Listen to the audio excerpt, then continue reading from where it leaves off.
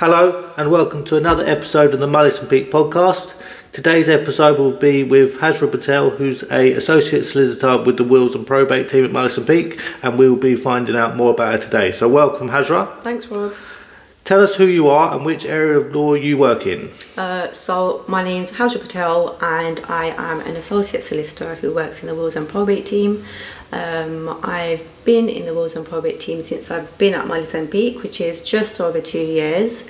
Prior to that, I did still do private client work, but I also dabbled in a bit of residential conveyancing as well. I thought I'd sort of try that because it does sort of go hand in hand with probate work. But then I decided that I did just want to focus purely on wills and probate and just specialise in that. So that's what I've chosen to do now. Great.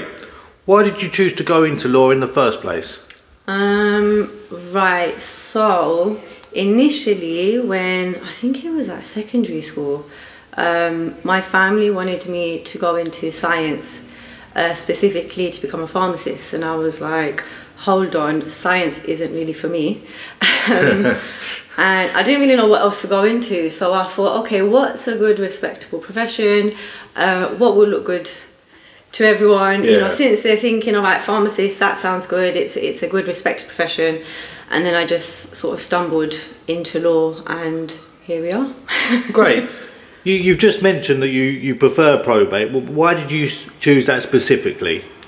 To be fair, when I was doing my training, I worked in several different areas of law, and I felt like with probate specifically, of course, in terms of sort of the day-to-day running of cases and so on, I feel like it was an area that did suit my current lifestyle.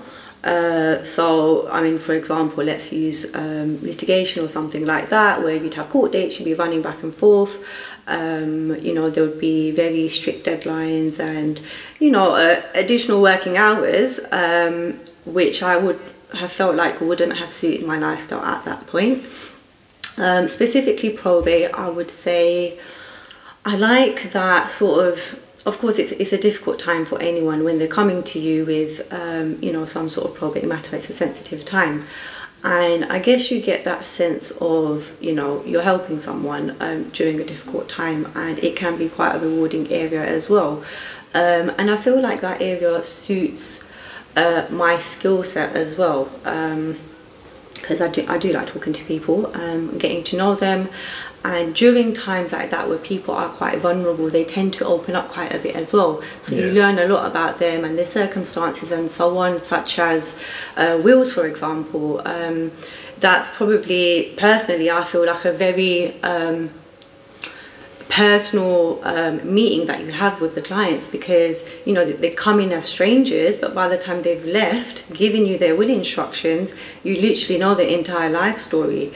And it's nice because you get to know people, and I feel like I'm a people person, so that's why I've gone down that route. Great. So you've just mentioned some of your skills there, but would you say you have any other specific personal skills? Put you on the spot now. What would I say? I would say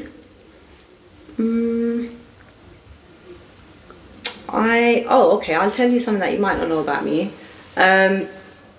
I'm a red belt in karate, if that's considered a special skill. I didn't know that. So that's a skill for although, having said that, it sounds good, but anyone who's sort of aware with karate and the belts, it's just the next one after a white belt, but it sounds good. So still sounds good. We'll go with it. We'll take it. What do you do to unwind or beat stress? Well, I try my best to visit the gym regularly.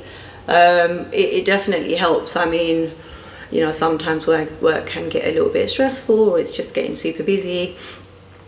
So gym definitely helps unwind with that. If not, then, you know, I'm sure I can try and utilise my karate skills in some sort of way to beat the stress too. That's it, exactly. Are you working towards any specific qualifications, and if so, how does this benefit the client? I've actually recently completed all of my exams for a STEP qualification. So STEP is the Society for Trust and Estate Practitioners. So it's an internationally recognised body. And it relates to sort of wealth planning. It focuses on wills and probate and so on. So it's sort of the benchmark qualification for this area of law. And just based on what I've heard from everyone else and also personal experience, they have been the toughest exams that I've sat. Very rewarding to get to the end of it. I'm glad you're at the end, though. Yeah, I know, I'm very grateful for that. I'm very relieved as well. So I'm just in the process now of just having my final application approved so that I can officially be known as a full STEP member. Great. So other than the karate then, have you got any other interesting facts about yourself? I would say in my spare time, now and again, I do a little bit of axe throwing. Interested? So I always wanted to try that, actually. Have you? Yeah. Yeah, so don't get on the wrong side of me. It's either going to be a karate chop or an axe. Axe throwing and karate. Cool. Which 3 items would you take to a desert island if you were stuck in that scenario? A random question. It's your last question for today, but there you go. It's always this question which I've always struggled with. Right, you put me on the spot now, so let me think of something. I would take, it's a desert island, so I'm going to assume it's nice and hot. So a fridge. Don't ask me where I'm going to plug it in. We're just going to assume we've got an electricity supply somewhere. So we're going to go with the fridge because it's hot. So any food that I manage to catch stays better for longer. It doesn't go off in the heat. My makeup bag, because you never know when you're going to get visitors on the island.